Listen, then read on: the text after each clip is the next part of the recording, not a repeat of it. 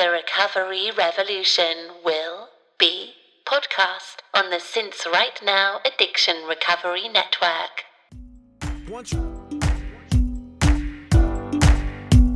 One tribe, one kind, one planet, one race. It's all one blood, don't care about your face, color of your eye or the tone of your skin. Don't care where you are, don't care where you been. Cause where we gon' go is where we wanna be. The place where the native language is unity, and the continent is called Pangea. And the main ideas are connected like a sphere. No propaganda to try to upper hand us. Cause man, I'm loving this peace. Man, I'm loving this peace. Man, I'm loving this peace. I don't need no leader that's gonna force feed her. Concept to make me think I need her. Fear my brother and fear my sister. Well, hello everybody. My name is Mags, and I'm your host of this wonderful Sober Courage podcast.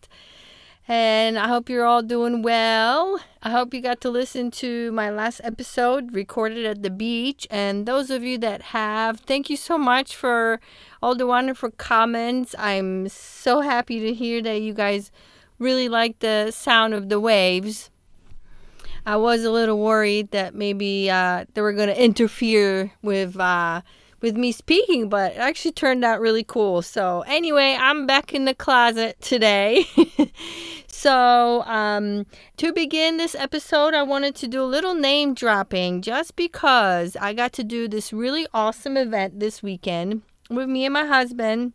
We went to join the I'm Not Anonymous.org organization, whose founders are Kate Mayer and Tom Goris. And Kate is a photographer and Tom is in recovery. And what they do is they take beautiful black and white pictures, photographs of people in recovery, and they post them on the website along with their stories. So if you haven't been to the website yet, please check it out. It's so awesome. It's so powerful to hear, to read so many wonderful stories of recovery. And the website is I'mNotAnonymous.org. And I also got to hang out for a few hours, unfortunately only a few hours because we had kids in tow and it was Sunday and, you know, life of a mommy. But anyway, I got to hang out with some really cool people that I only have known through the interwebs and the blogging world and the recovery community online. And so it was really, really awesome to meet some people in real life. And I had the pleasure of meeting Sasha Tozy, who is a life coach. And she can be found at sashatozy.com. I also met the wonderful Christina Ferry from the Sober Unicorn. And she can be found at soberunicorn.com. And of course, my longtime very favorite recovery advocate and cheerleader, Laura Silverman from the Sobriety Collective, as well as a very, very talented author, writer, and teacher, very new to our huge recovery circle, Mr. Mark Goodson, and he has the website called Miracle of the Mundane. So I will include all these links on the blog with the podcast notes. So you guys, please go check out their websites. You know, the more the merrier. You might not find what you need with Sober Courage or this podcast or other places. So just keep looking. And these wonderful people all write. They're all in recovery. And they're all very, very supportive and huge, huge, huge inspirations to me and many others. So I guess I'd like to also plug in a little bit about this week. And I don't mix my political views or my personal views on life as far as the big things in the social media. So I'm not going to do that here either. So I've chosen not to really talk about what's been going on in the news in the last week or so, week and a half, I guess now. But, you know, if you live in the United States or probably overseas, you might have heard about the horrible killings that have happened in this country. And I have chosen not to say or place my opinion on anything. But what I do want to say is that my heartfelt condolences to all the people that lost their lives and their families. I mean, all the families of the people that lost their lives in these horribly tragic events. My heart hurts for them as well for the situation that's going on. And, I'm really hoping that as human beings, we can at some point, hopefully in my lifetime, and I really, really hope in my kids' lifetimes, come to some sort of solution, agreement, and truly learn how to coexist. And I think that's about all I'm going to say. Heartbreaking events. So, on to the podcast. I've been struggling a little bit with what to talk about today. But I also realized that I haven't really talked about my daughter.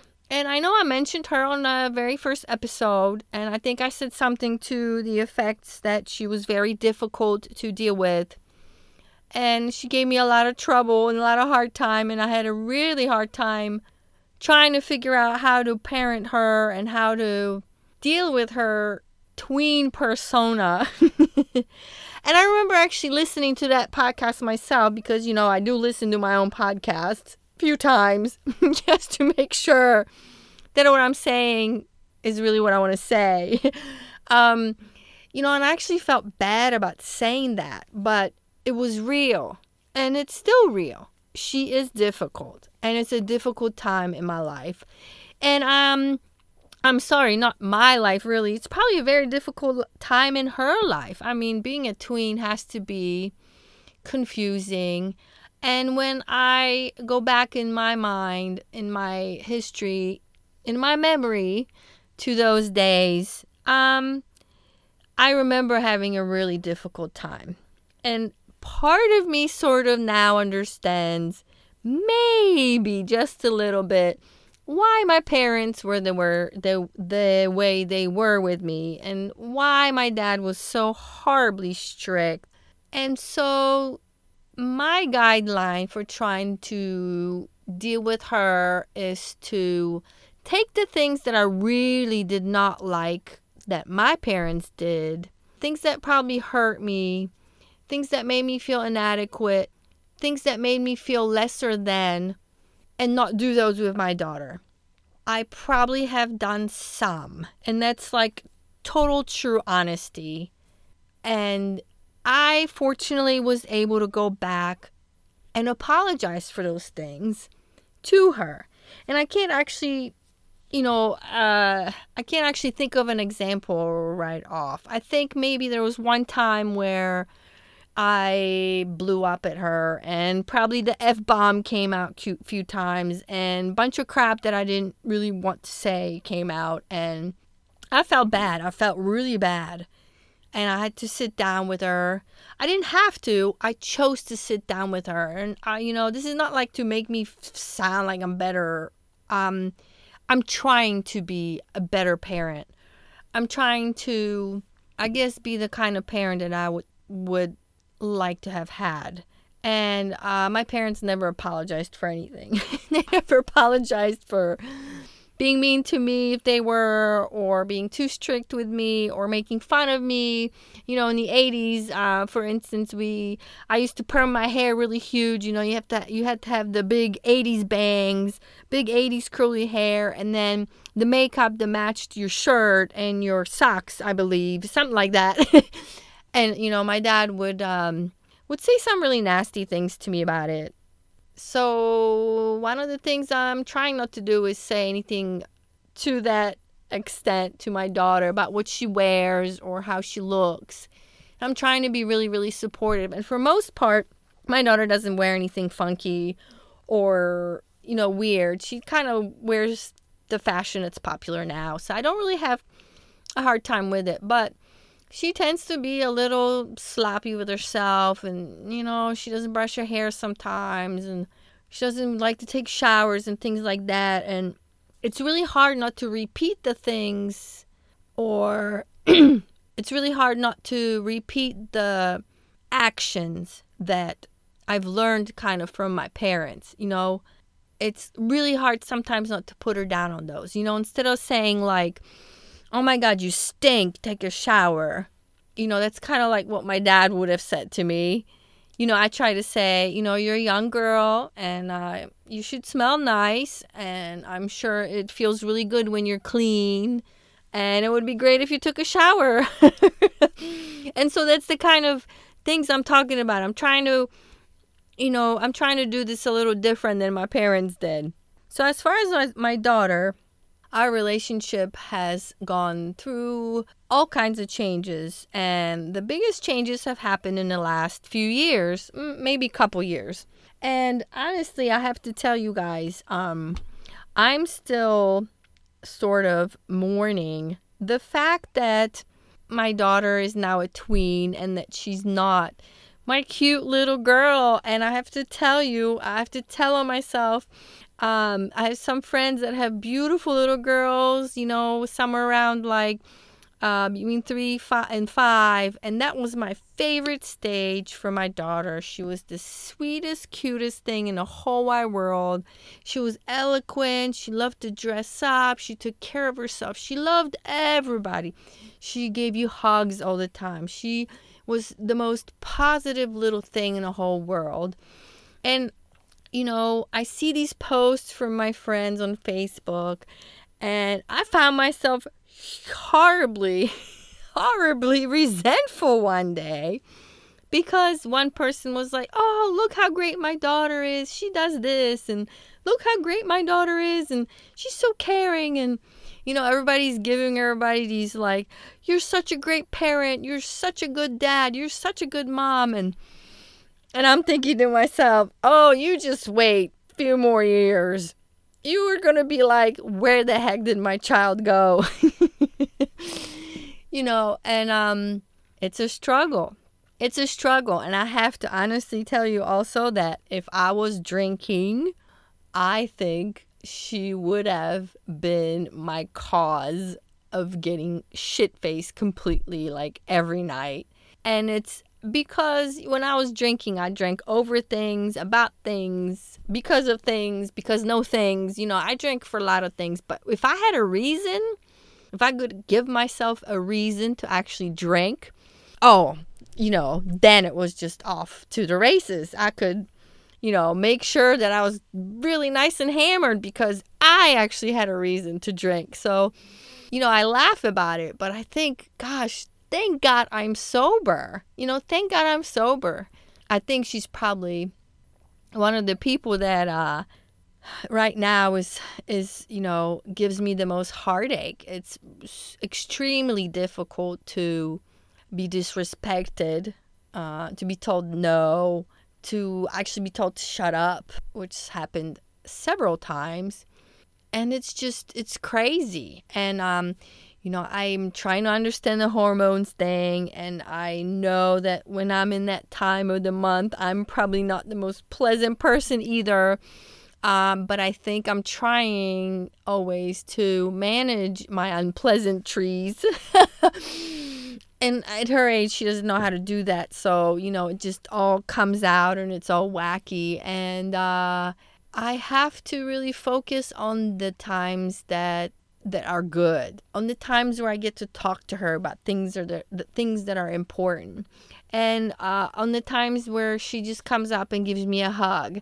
So there's those glimpses of my little 5-year-old girl still there, but then there's this whole other part of this rebellious young girl, still a child in many, many ways, yet really screaming to grow into an adolescent person, and it's very confusing time. It's a very confusing time. So I think from everything that I've read, because I had to read some stuff, from everything that I have read, I've pretty much learned that my best advice to myself is to not react.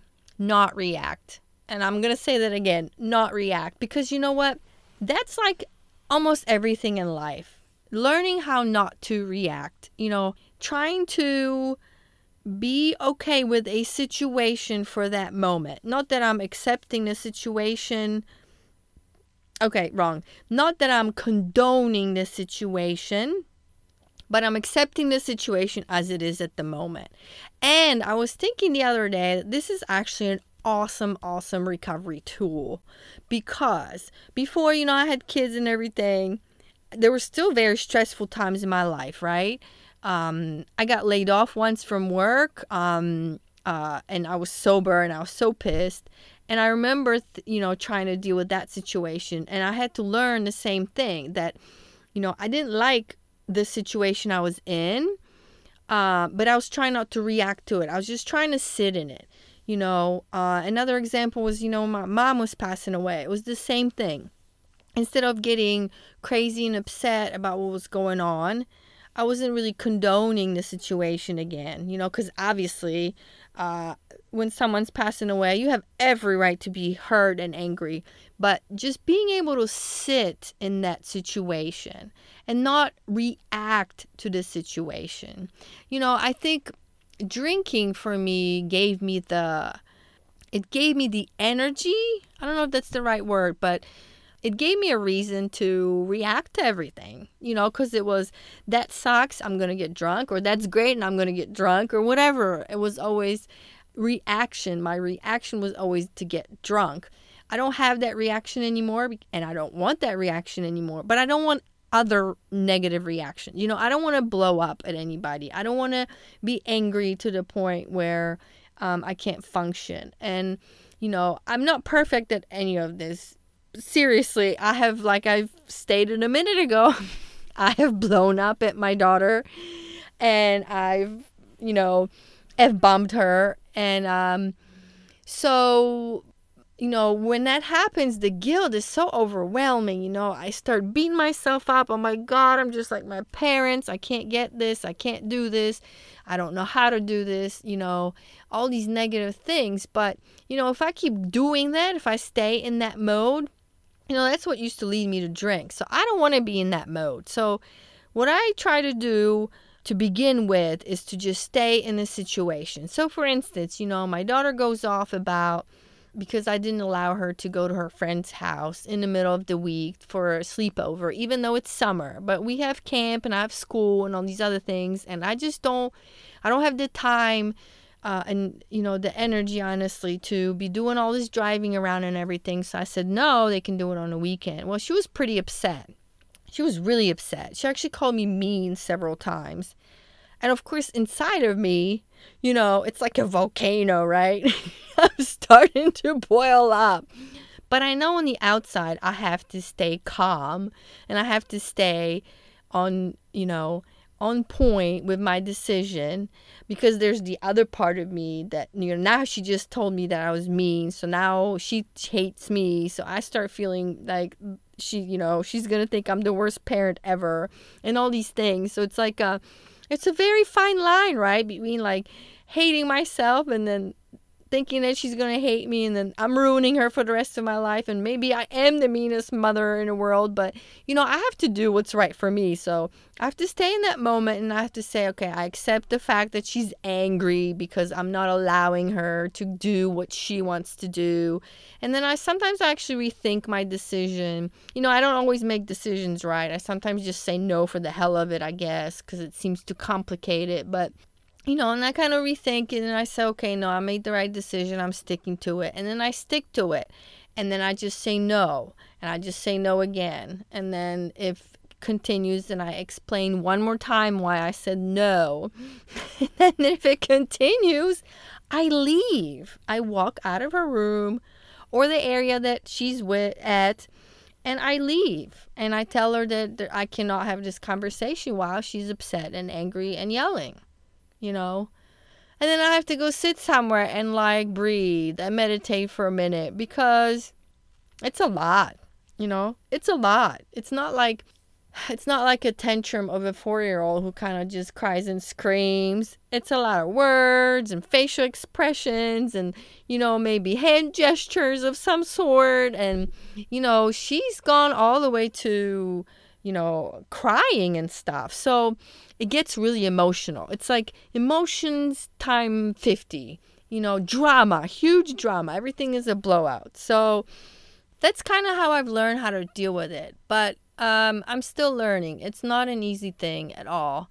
it's, on daily basis. She has made up currently with her best friend who, her and her best friend got in a big argument over new cliques at school. And she's only 12, and I didn't know the cliques actually existed at 12, but apparently they do.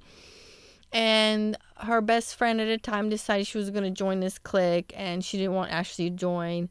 And there was a period of time where I kept telling Ashley, my daughter, that she should go join the girls and just be part of the group. And,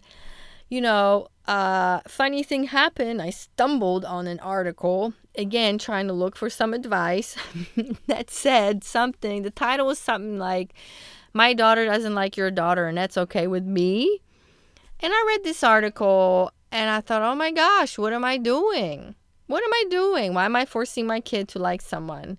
Because part of me wants to protect her and make sure she's got friends and that she's cared for and loved for and happy. And I also don't want her to just dismiss people. They were friends for about 3 years, and it just seemed like such a silly thing to me, what happened between them, but it wasn't silly to them. And so after reading this article where the mom, stated basically sort of a situation like this where her daughter and a neighbor's daughter didn't get along all of a sudden, and she was trying to make them get along, and then she realized, well, this is crazy. Why can't my child pick who they want to be friends with? And so I thought, man, what am I doing? So I let it go, and gosh, behold, several months later, they've made up. So, sometimes I feel like my daughter needs all of this, she needs all of this guidance from me because, she's so young and she doesn't know how to maneuver life. And wow, she figures it out on her own. So it's funny. It's a little funny. But so yeah, they made up, and she's, they've been talking and giggling, and she's really been in a great mood lately. So cross your fingers. Hope it goes on for a little bit because I need a break.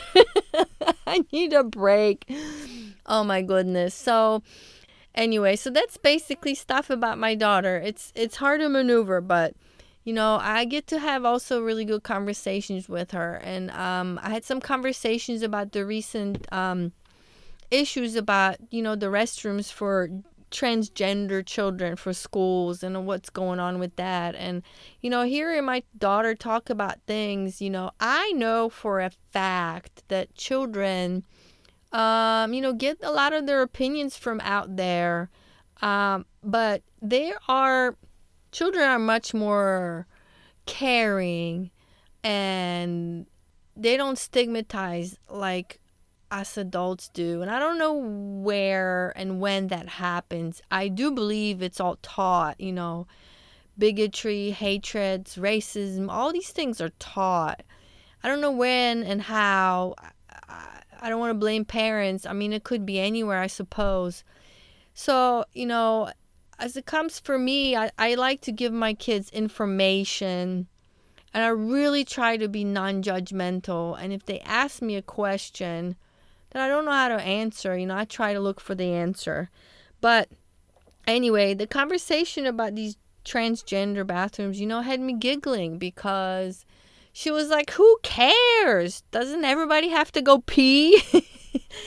And I just love that about her. And I love that about kids, really, because I see that with my sons too. They don't choose and pick and have these prejudices like you hear so much out there. So anyway, I do want to put a little plug here at the end for a song that my daughter helped me pick, and it ties in with everything that's been going on in the world, well, in United States and probably in the world.